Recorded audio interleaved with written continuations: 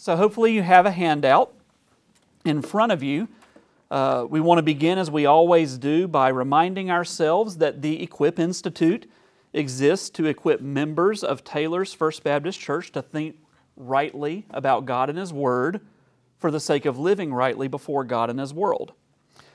We're spending 12 weeks this fall talking about the Christian story, and I mentioned a few weeks ago we're going to have a bonus week, the week after, that's just kind of a whatever we want to talk about, open conversation about the Scriptures. More on that a little bit later, but 12 weeks officially.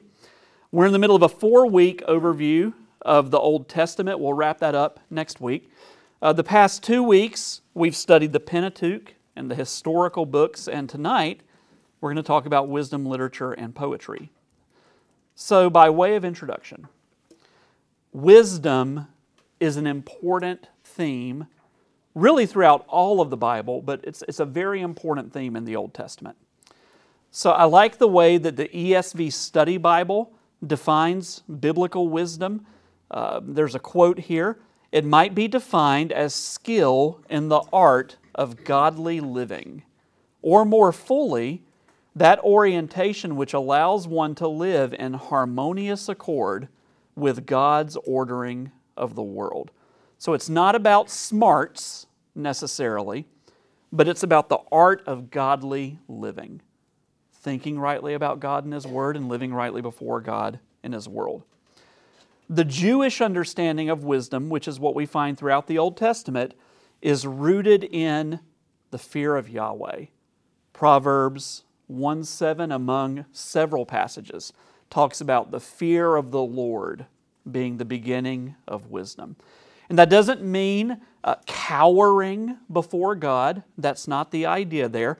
Instead, it means something like a wholehearted devotion to the one God who is perfectly holy and is the creator, ruler, and judge of all peoples.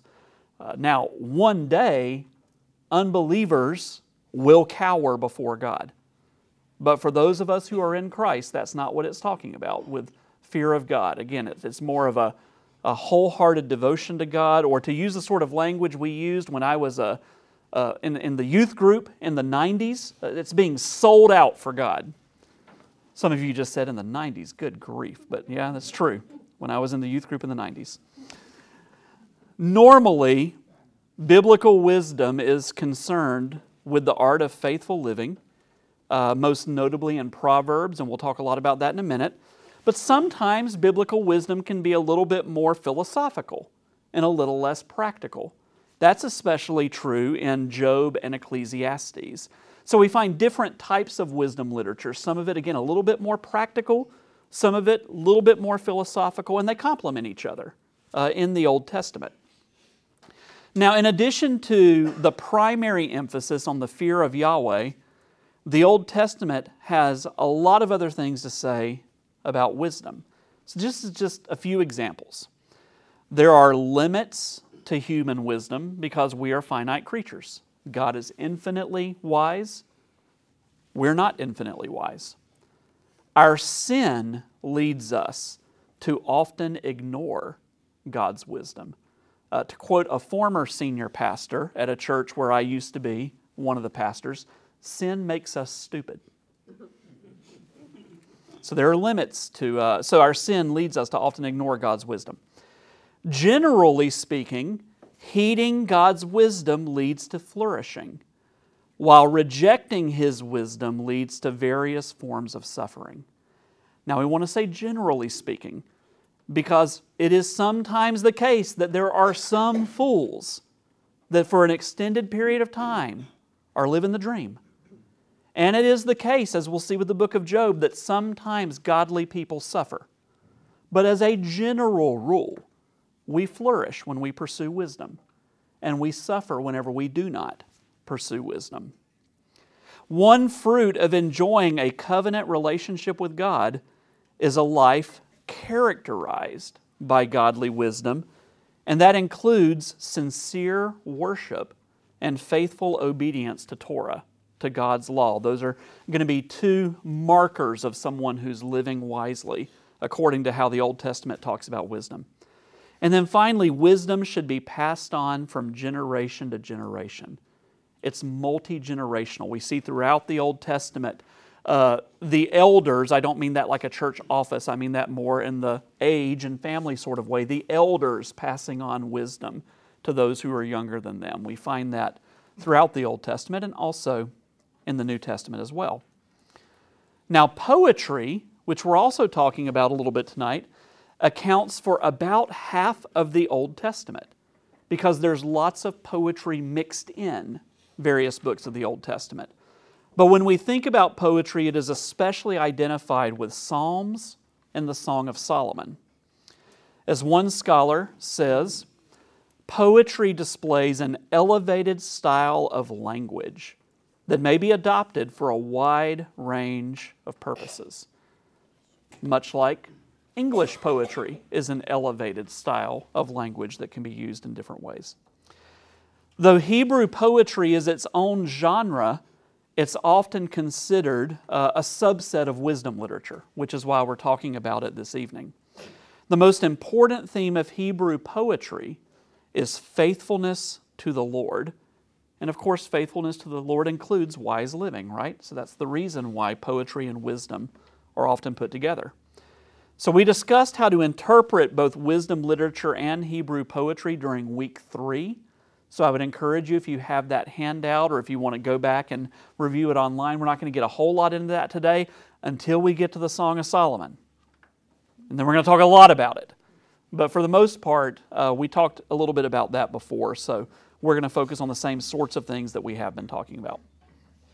Old Testament wisdom literature, including Hebrew poetry, is similar in form and even in many of its emphases to pagan writings from that same era in the ancient Near East. In other words, there are pagan versions of wisdom literature, and there are pagan versions of poetry.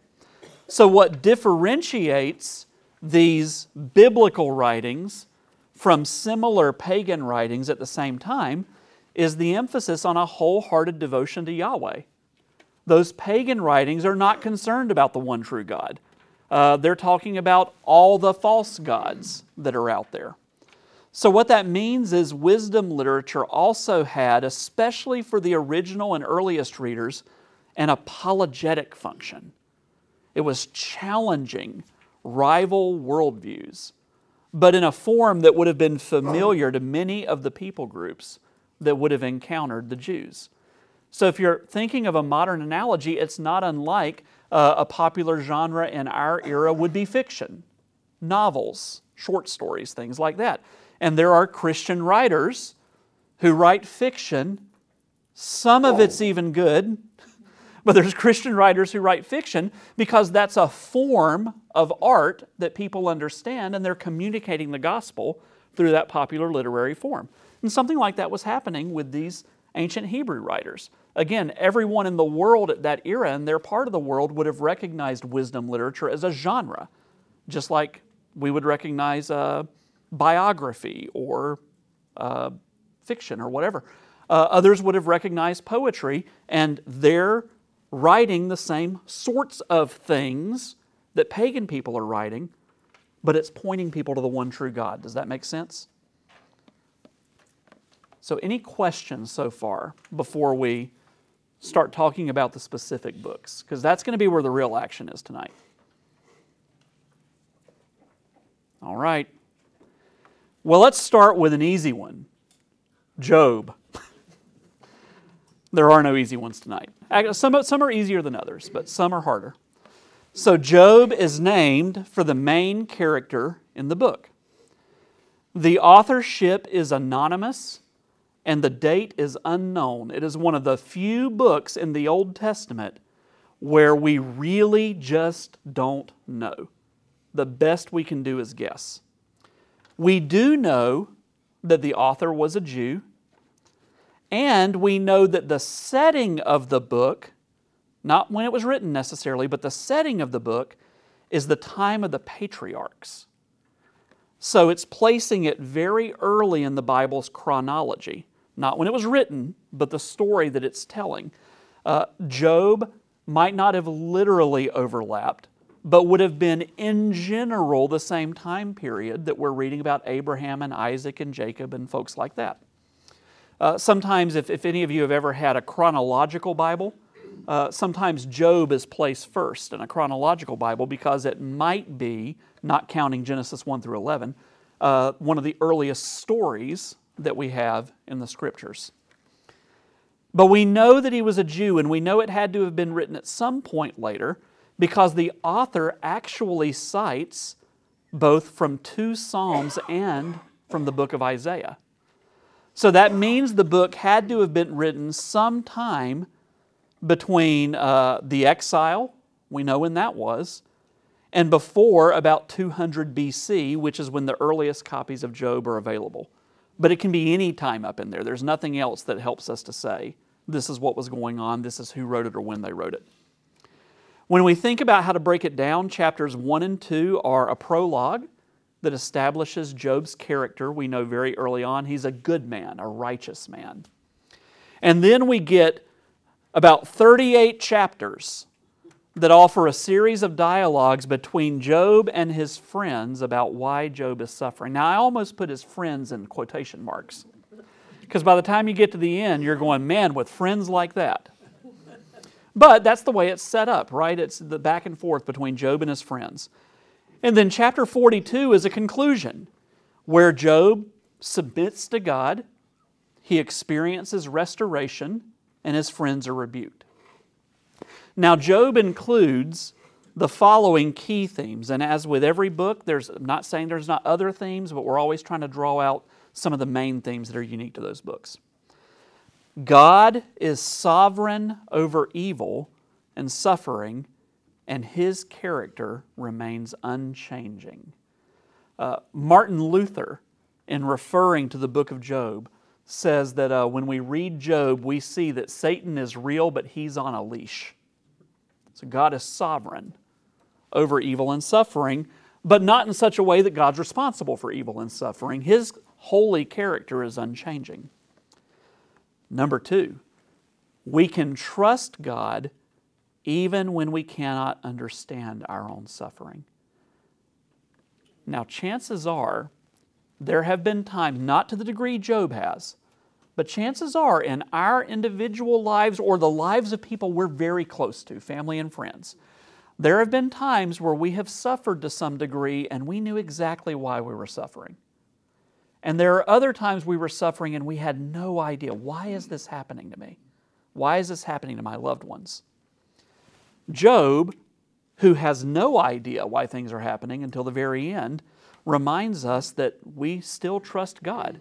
Whether we know exactly what got us in this situation or whether we have no idea. We're trying to be faithful and it just seems like nothing's going well and things are always falling apart.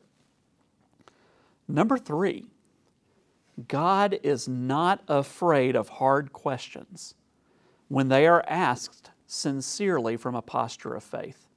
Now, He's not ever afraid of hard questions. So I could have worded that maybe a little bit better. But I think you know what I mean by that. Maybe we should say God welcomes hard questions when they're asked sincerely from a posture of faith. Not from scoffing, not trying to get God, not shaking your fist at God in rebellion, but when you say, how long, O Lord? Why, O Lord? I don't understand. God welcomes that. And we see that in the book of Job. And then finally, the wisdom of humans is confounded by the wisdom of God. Job's friends, now we know the end of the story, or most of us know the end of the story. But if we're in the middle of the story, Job's friends were trying to be faithful. They were trying to be good friends. And much of what they say makes common sense and might even apply in other people's circumstances. But it doesn't apply in Job's circumstances.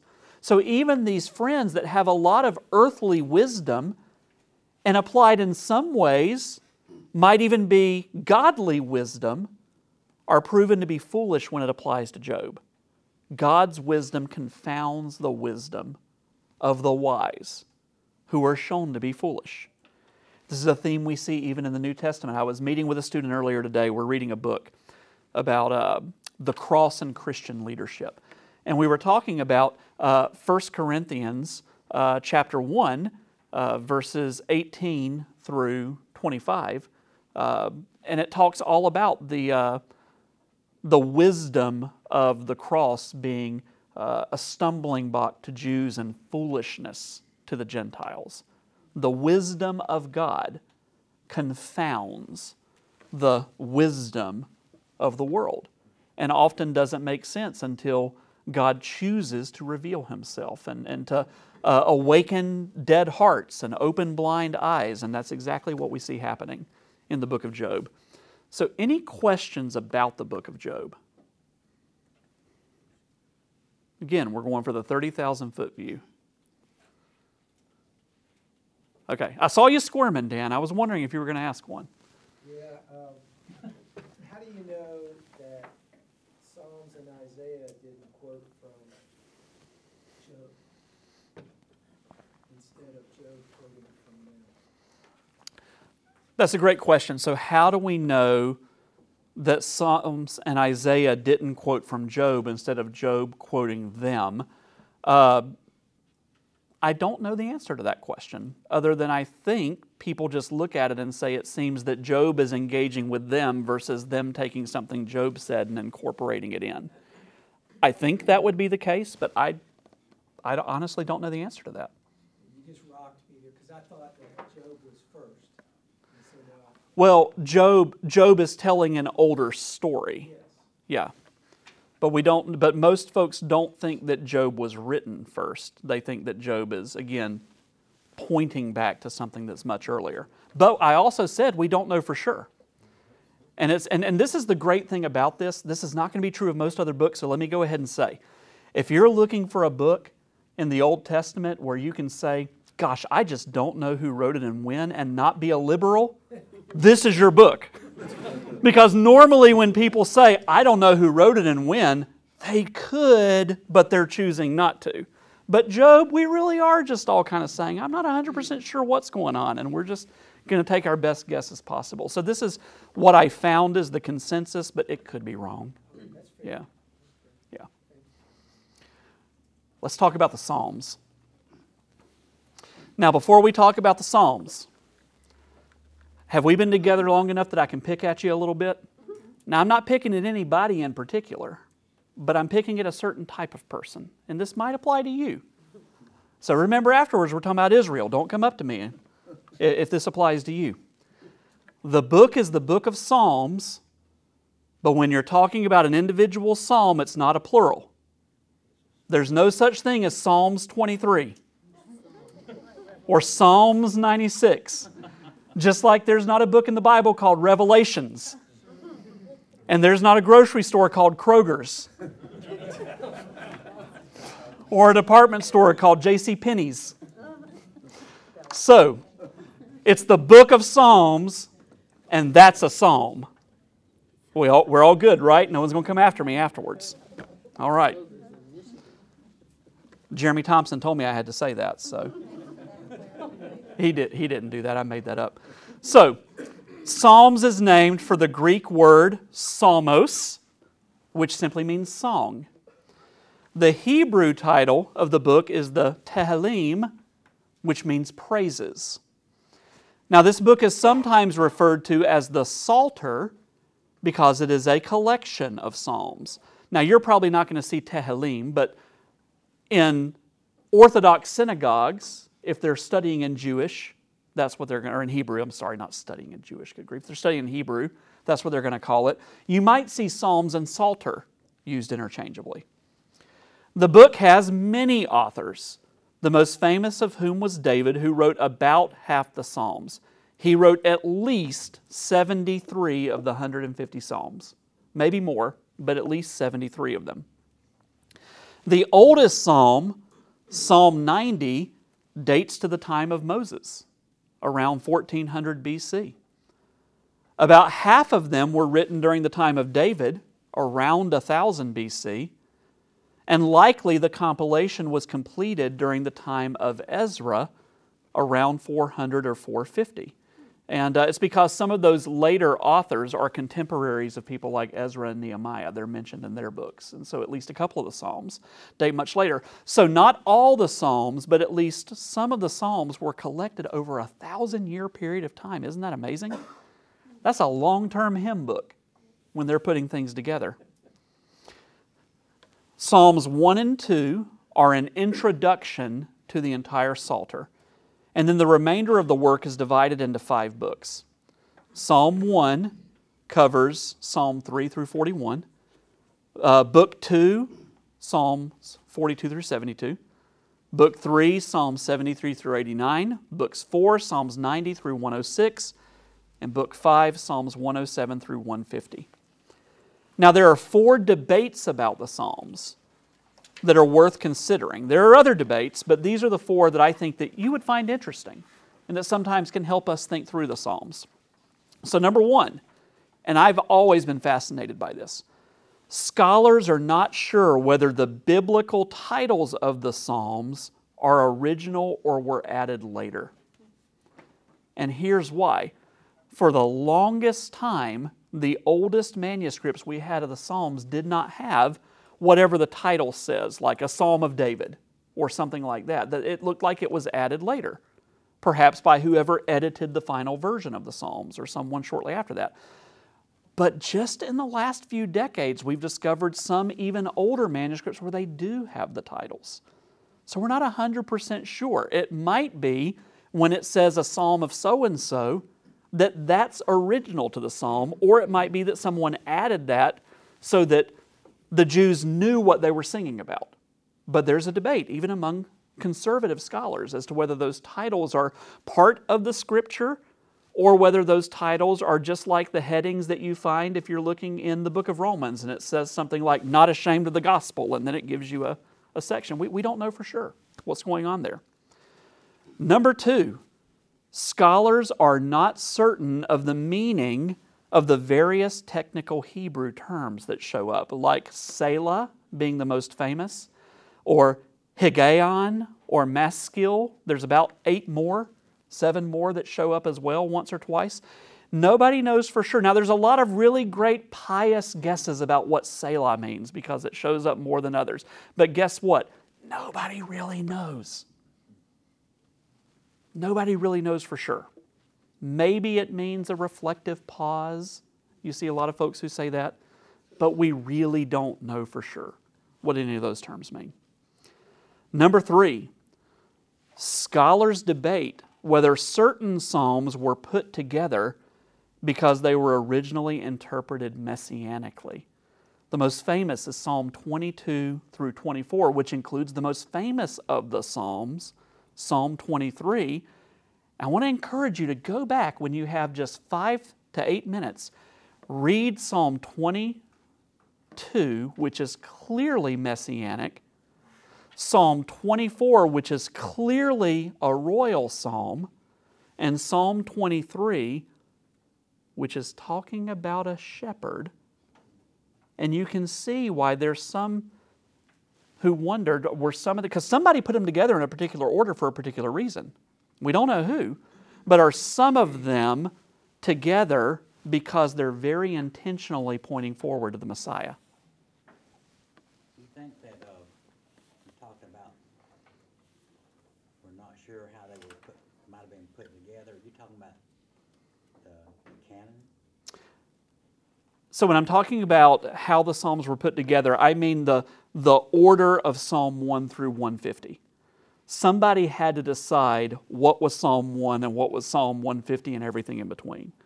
And so the question is, were some of the Psalms grouped together specifically because they were pointing forward to the Messiah? And a lot of scholars think that they were.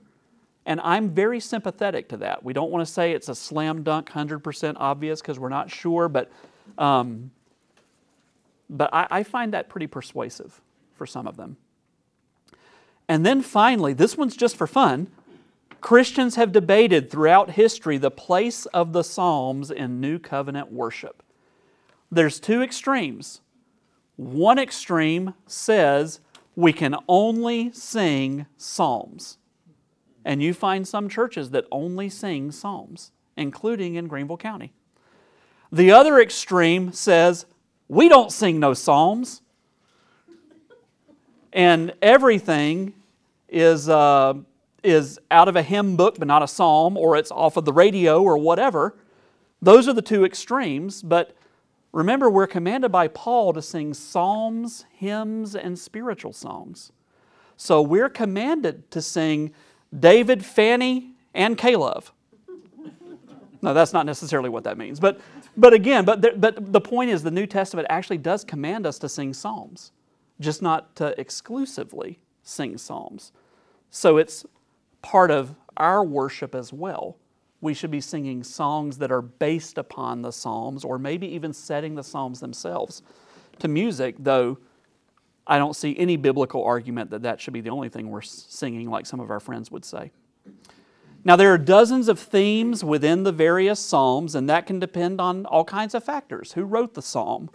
Or what was the occasion? Some of the psalms tell us why they were written. Or where it's included in the Psalter. So it's probably better to discuss some of the various types of psalms instead of the themes, because just about every theme in the Bible is found in the Psalms. So here's just a partial list of the most common types of psalms. The first is Psalms of Lament. About a third of the Psalter are Psalms of Lament, where they're crying out to God for deliverance, or they're sad over their sin or their circumstances. Now, I know it's dangerous to start talking about worship music, but we've already done it a little bit, so let me say this now. I've not been in very many Baptist worship services or Presbyterian or non-denominational or Methodist worship services where we lament when we sing. We do a lot of praising. We do a lot of instructing, not a lot of lamenting. It's just something to think about whenever we see that a third of the inspired hymn book is about lament. Psalms of praise. Now, we do that a lot. No big surprise, again, the Hebrew name for it means praises. Lots of psalms of praise. Psalms of thanksgiving, thanking God for what He's done. There are wisdom psalms that are all about being wise and praising God for His wisdom. Sometimes the categories overlap. That's why it's often put with wisdom literature. Imprecatory psalms. The psalms calling upon God to exercise vengeance as the just judge against evildoers. Royal psalms. Psalms that are all about the kingship of God or the kingship of the coming Messiah, or in a handful of places, just the kingship of David, but royal psalms. And then finally, historical psalms. And what we mean by that are psalms that are recounting things that have happened in redemptive history, like Psalm 90, Moses' praising God for the deliverance with the Red Sea, and that sort of thing. So these are just some of the categories, and not all scholars agree on what the categories are. Might be as many as about 15, but the point is we see recurring patterns in the Psalms with the way that they're structured and the type of things that they were calling upon Israel to sing about. For what it's worth, I think there's great value in every year or two just reading through the Psalms as part of your devotional life. For many, many summers now, that's been my devotional reading, is just going back through the Psalms. And again, because it covers just about every topic in Scripture. And in a way where they're constructed as praises, which mean they also make great prayers. It's wonderful to pray the Psalms back to God. So I would commend that to you as a devotional practice. Any questions about the Psalms? Yes, sir. So I've always been curious about those terms that we don't know what they mean. And is that because they disappeared from Hebrew language and they don't show up anywhere else? And are there other words throughout Scripture? I think there are other places where your notes will say we don't know what this means. This is a great question. So what about those terms that we don't know what they mean, the technical terms? They did. They just disappeared out of the Hebrew language, and there are other words that disappeared out of the Hebrew language. Now, here's the good news. There is no doctrine or big ethical question that is hanging in the balance because we don't know what a word means. But there are several dozen words in Hebrew where we just aren't 100% sure what that word is because nobody had used it for hundreds of years by the time Christians were trying to interpret the Old Testament in the early church. Does that make sense? Words disappear over time. And we even see that. I mean, some of you are old enough that, especially slang and idioms, some of you hear somebody say something and you think, man, I've not heard that in decades. That happens with every language, and it happened with the Hebrew language. Now, I'm not aware of any Greek terms where we don't know exactly what it means. I mean, there's some where we wrestle with, is it that nuance or that nuance? But we know generally what every Greek word means, and we know exactly what 99% of the Greek words mean. But again, there's several dozen of these Hebrew words. We're just not 100% sure what they're talking about. There's all kinds of great theories. Is that an instrument? Or is it a musical cue?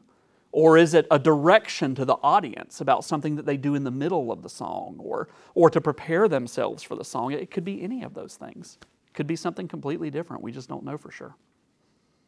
Any other questions? All right. Oh, I'm so excited. My favorite book in the Old Testament is the book of Proverbs. So Proverbs is named for the sort of sayings that are collected in the books. Solomon was the author of most of the Proverbs and their primary compiler, though it does seem that the final form of the collection was completed during Hezekiah's reign. That's because it tells us in Proverbs 25:1 that some of Hezekiah's men gathered Solomon's Proverbs together. And so what that would mean is that the primary authorship was sometime in the mid-900s during Solomon's reign. We know those years. But the final form would have actually been a couple hundred years later during Hezekiah's reign. So Solomon's the primary author, but we do know that there are a handful of other Proverbs that he didn't write. We'll talk about some of those in just a second. And again, it looks like that the final form was put together a little bit later. Proverbs 1 through 7 is an introduction to the book.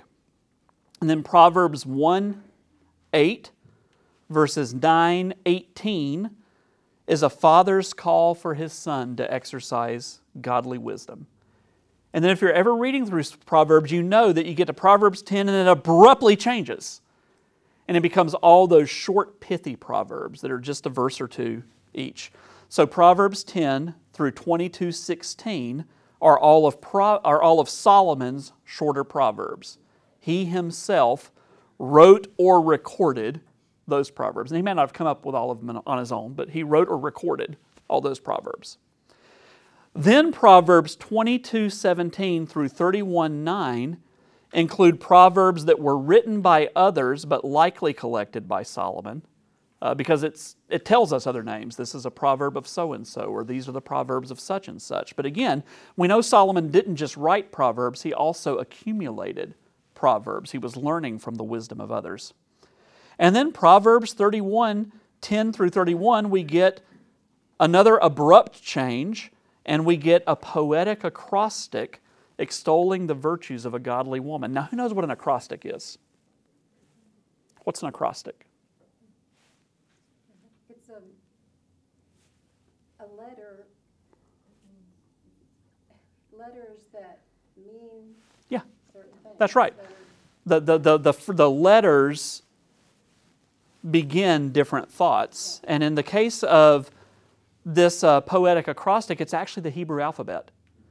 And so in the original Hebrew, the sentences, which are a little bit different than our verses, because you always flesh that out a little bit for different languages. But if we were all able to read Hebrew and we were looking at the Proverbs 31 woman, it's their version of A, adore, B, beautiful, that sort of thing, where everything traces out. It doesn't translate to English well, but that's how it was originally written. So We talk about how poetry finds its way into different sections of the Bible, even sections of the Bible that we don't think of as poetic, and Proverbs 31 is one of those.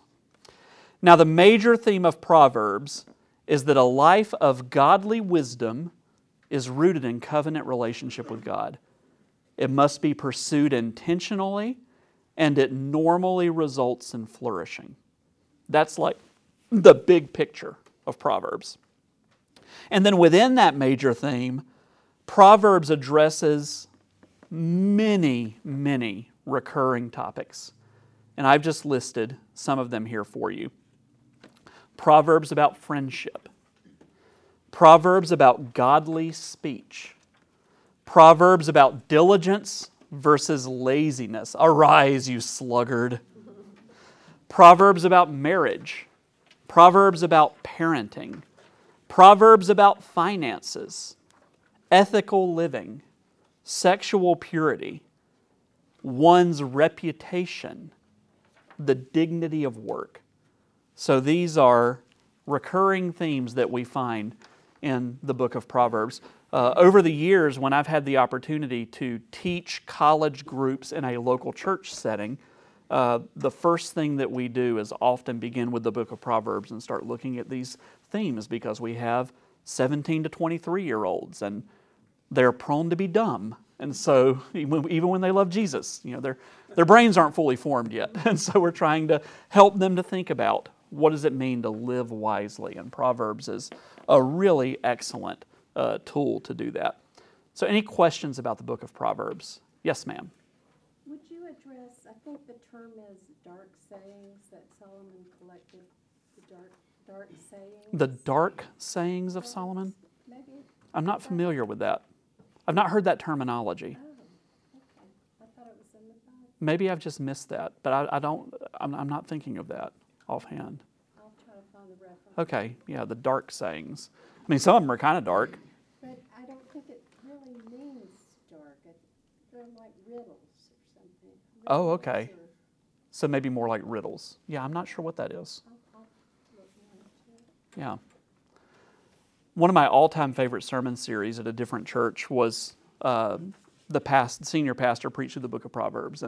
And he just said, if you try to preach through Proverbs, like you try to preach through Acts, or you try to preach through Romans, it just doesn't work the same way because it's so disjointed. So he said that he likened it to taking a magnet like you see at the dump, where the magnet comes through and pulls all the metal up, and then they put the metal in the trash compactor. He said it was like a magnet, and he was setting the magnet on the parenting setting and pulling up all the Proverbs about parenting, and setting it on the sex setting, and setting it on the finance settings, and created a topical but expositional series on those different themes. It was fantastic. It was fantastic. So, again, love me some Proverbs.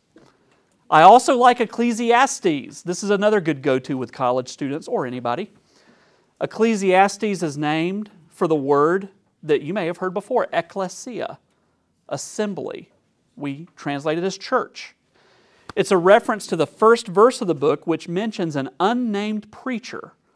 So presumably, since he's an unnamed preacher, he would have been addressing an assembly. So that's why it's called Ecclesiastes. The book is officially anonymous, since only the author's title is used. However, historically, most Jews and Christians have argued that Solomon is the author, since the preacher is also called David's son and is referred to as having great wisdom and great possessions. Who does that sound like? Sounds like Solomon. So we can't say with 100% certainty it was Solomon, because again, the author doesn't tell us, but probably was Solomon. And assuming that Solomon is the author, that means that the book would date to the 10th century, because that's when he lived. The structure of Ecclesiastes is notoriously difficult to outline. People don't preach through Ecclesiastes for the same reason they don't preach through the Proverbs in exactly the same way. So it's best to see the book as an extended poetic reflection on the following key themes. And I've kind of put them in the order that they, not that they develop, because again, it's kind of disjointed, but this would be when we're looking down 30,000 foot, kind of what's happening with Ecclesiastes. The world is fallen, and thus nothing seems certain. Sin and death are the experience of all people. Life is filled with vanity, or that could be interpreted as vapor, meaning everything can seem fleeting, or ephemeral, or faddish, or even incomprehensible. Work leads to both frustration and joy. And yet, in the midst of all the brokenness around us, God gives good gifts to all people, blessing even unbelievers in His common grace. All who are wise will understand all of that above and respond with fear of Yahweh, the one who remains certain and who desires all to flourish by worshiping and serving Him. You can see why this is a good book to go through with college students or with folks who are wrestling with whether Christianity is true, good, and beautiful. It is, in many ways, an apologetic work that's describing for us the Judeo worldview, integrated with the gospel, the Judeo-Christian worldview, and how to think about this confusing, tumultuous world that's around us. And so it's really a remarkable book. But again, it's a tough one to just kind of go through from beginning to end, because there's times where you think he's going to zig and he zags. But again, whenever we kind of read the whole thing and reflect on it, it's really a remarkable book. Back up 1 second and tell me the definition again, if you would, of apologetic. An apologetic would be an argument for the truthfulness of Christianity, or in this case, Yahweh worship, that is addressing the objections that unbelievers might have. So whatever that is, whether it's a moral objection or a philosophical objection, or in our day, a scientific or historical type objection, it's kind of going right to the heart of that objection and answering it and building a bridge to sharing the gospel. We will actually have it'll be next year, I think, but we'll have a short series on apologetics and what that means as part of the Institute. All right, folks. I didn't want to talk about it. My beloved wife's been making fun of me for a week, knowing that this day was coming. But here we go. With great fear and trembling, the Song of Solomon.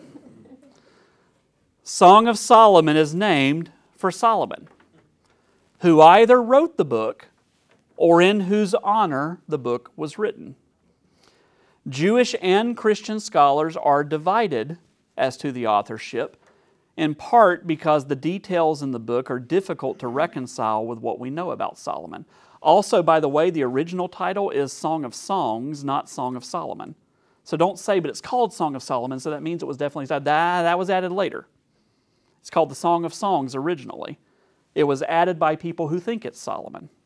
So we're not 100% sure whether he wrote it or it was written for him. However, most scholars still date it to Solomon's reign in the 10th century and argue that even again, if Solomon wasn't the author, it was possibly a poem written in his honor.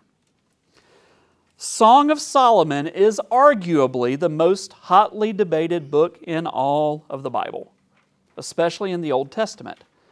There is no consensus on how to best interpret the book. And when I say no consensus, I mean there ain't no consensus historically on how best to interpret the book. Most all interpreters agree that Song of Solomon honors married love, but it also includes relatively graphic explanations of sexual intimacy. The latter is the reason why some Jews and Christians argue it should not be part of the canon. There are three major ways to interpret the book. These are the major ways. There are lots of minor ways to interpret the book, but I'm going to give you three big options. Option number one, Song of Solomon is an allegorical poem symbolizing the love between God and His covenant people. This has been the most popular view throughout Christian history. After all, both the Old and New Testaments use marriage as an analogy for God's relationship with His people. This interpretation is the reason the book was included in the canon. However, the sexual language has always made some readers uncomfortable. They were not united about it, even when it kind of gets in. It's always been debatable. Also, allegorical interpretation has fallen out of favor since the time of the Reformation. It's not disappeared completely, but it's not what we go to whenever we're reading Scripture.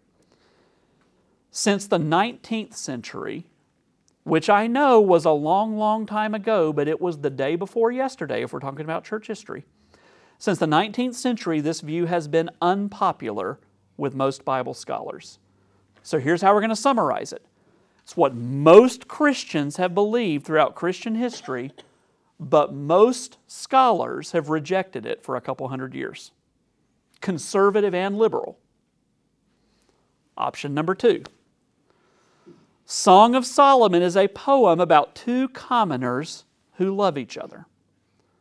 The woman is wooed by King Solomon to join his harem, but she ultimately leaves him to be reunited with her true love, whom she marries. This is the Princess Bride interpretation of Song of Solomon. Many scholars have preferred this view since the 19th century. After all, history is filled with stories exactly like this one, including modern stories like The Princess Bride. That's a classic trope of the king who tries to woo the commoner, but she chooses her true love over the king. So history's filled with stories like this. However, this interpretation has several issues. The most important concern is that it's not always clear when the woman is speaking to her true love and when she's speaking to Solomon if they're not the same person. And everybody has to kind of decide, wait, is that Wesley or is that Humperdinck that she's talking to? You know, it's not clear when you're just reading Song of Solomon. It also seems to many a less straightforward reading, just a little more complicated than either a straight allegorical approach or the next option. So this is very, very popular with scholars, some conservative scholars, most non-conservative scholars, but there's a third option. Song of Solomon is a poem honoring the dignity of marriage and sexual intimacy. This view has been popular since the mid-20th century, especially with pastors who are committed to expository preaching, verse by verse, going through the Bible. Interpreted this way, Song of Solomon becomes a biblical manual for marriage and sex. The problem with this interpretation, problems are twofold. First, the book would likely not have been accepted in the canon if this had been the dominant understanding in the early centuries. Again, it got in because of the allegorical interpretation. Second, this interpretation seems like a strange fit with the rest of the wisdom literature. Simply put, why do we need this book if this is its meaning, since the same principles about marriage and even sex can be found in other places in the Old Testament, but without the graphic language? So what do we do with the Song of Solomon? I don't know. I don't know. Because here's the problem. At the 30,000 foot level, and I know that's what we're talking about, but I'm using that language a little bit differently with Song of Solomon, kind of big picture, the allegorical interpretation approach makes good sense. But some of that language is awfully graphic if we're talking about God's love for His people. And it's allegory, but still pretty graphic. The second one, I put it in here because, again, you can pick up many commentaries and find it even by conservatives. I just don't find it. I think it's the least plausible of the three. It's just too complicated. And the third one, man, it makes for good preaching. It's good preaching. What does the Bible teach about marriage and sex? It makes for good preaching, but I mean, guys, it is the day before yesterday that people started believing that that's what Song of Solomon's about. So I don't know what to do with it. So I thought in this particular case, the best thing I could do is just give you the three options and kind of what they have going for them and what the possible negatives might be, and say, we don't know for sure. But don't let your elementary school kids read it. No, I'm kidding. I'm kidding. Growing up, one of my all-time favorite memories, so bad. Well, all-time favorite memories in church was Youth Sunday. You're right. Youth Sunday, where, I won't give her last name, but where Betsy decided as part of the Sunday night service she was going to read the entirety of Song of Solomon on Youth Sunday. And she read it, and she wept while she read it. And all the older folks were weeping too, but not for the same reason that Betsy was weeping. There were very clear instructions about what was and was not acceptable on Youth Sunday after that particular Youth Sunday with Song of Solomon. So, what questions or comments? I'm sorry. I was just saying, there were more options, so are these? They're variations of these three options. Just, different nuances and stuff. And some of them are just weird. Some of these are weird, but some of them are just weird.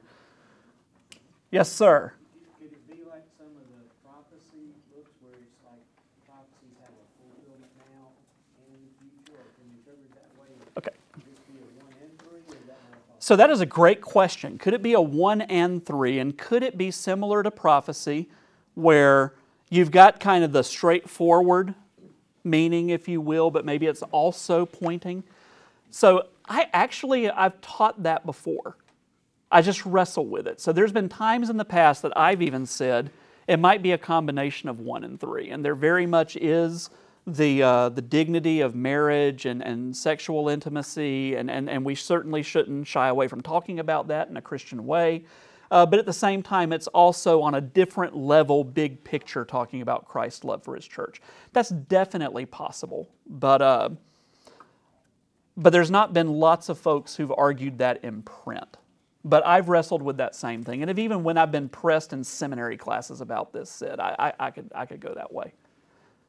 For sure. That's a great question. Other questions? Yes, sir. So this is not about Song of Solomon specifically, but just kind of zooming out into the wisdom literature. Is it helpful for us to kind of use the wisdom literature to balance each other out? And what I mean by that is like, so for example, we have like one kind of perspective of the world if we just read Proverbs. Mm-hmm. But then should we use like Job and Ecclesiastes, Yeah. to balance out that? Yeah.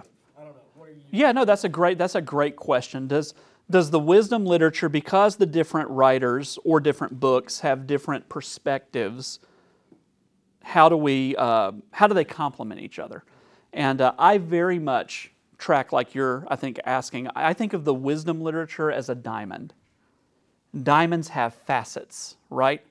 And when you shine that diamond in the light, different facets sort of shine, depending upon how you hold it to the light. So I definitely see kind of the whole collection of the wisdom literature as like a diamond with different facets. And, the way that we hold it up to the light very much depends on what we want to think wisely about.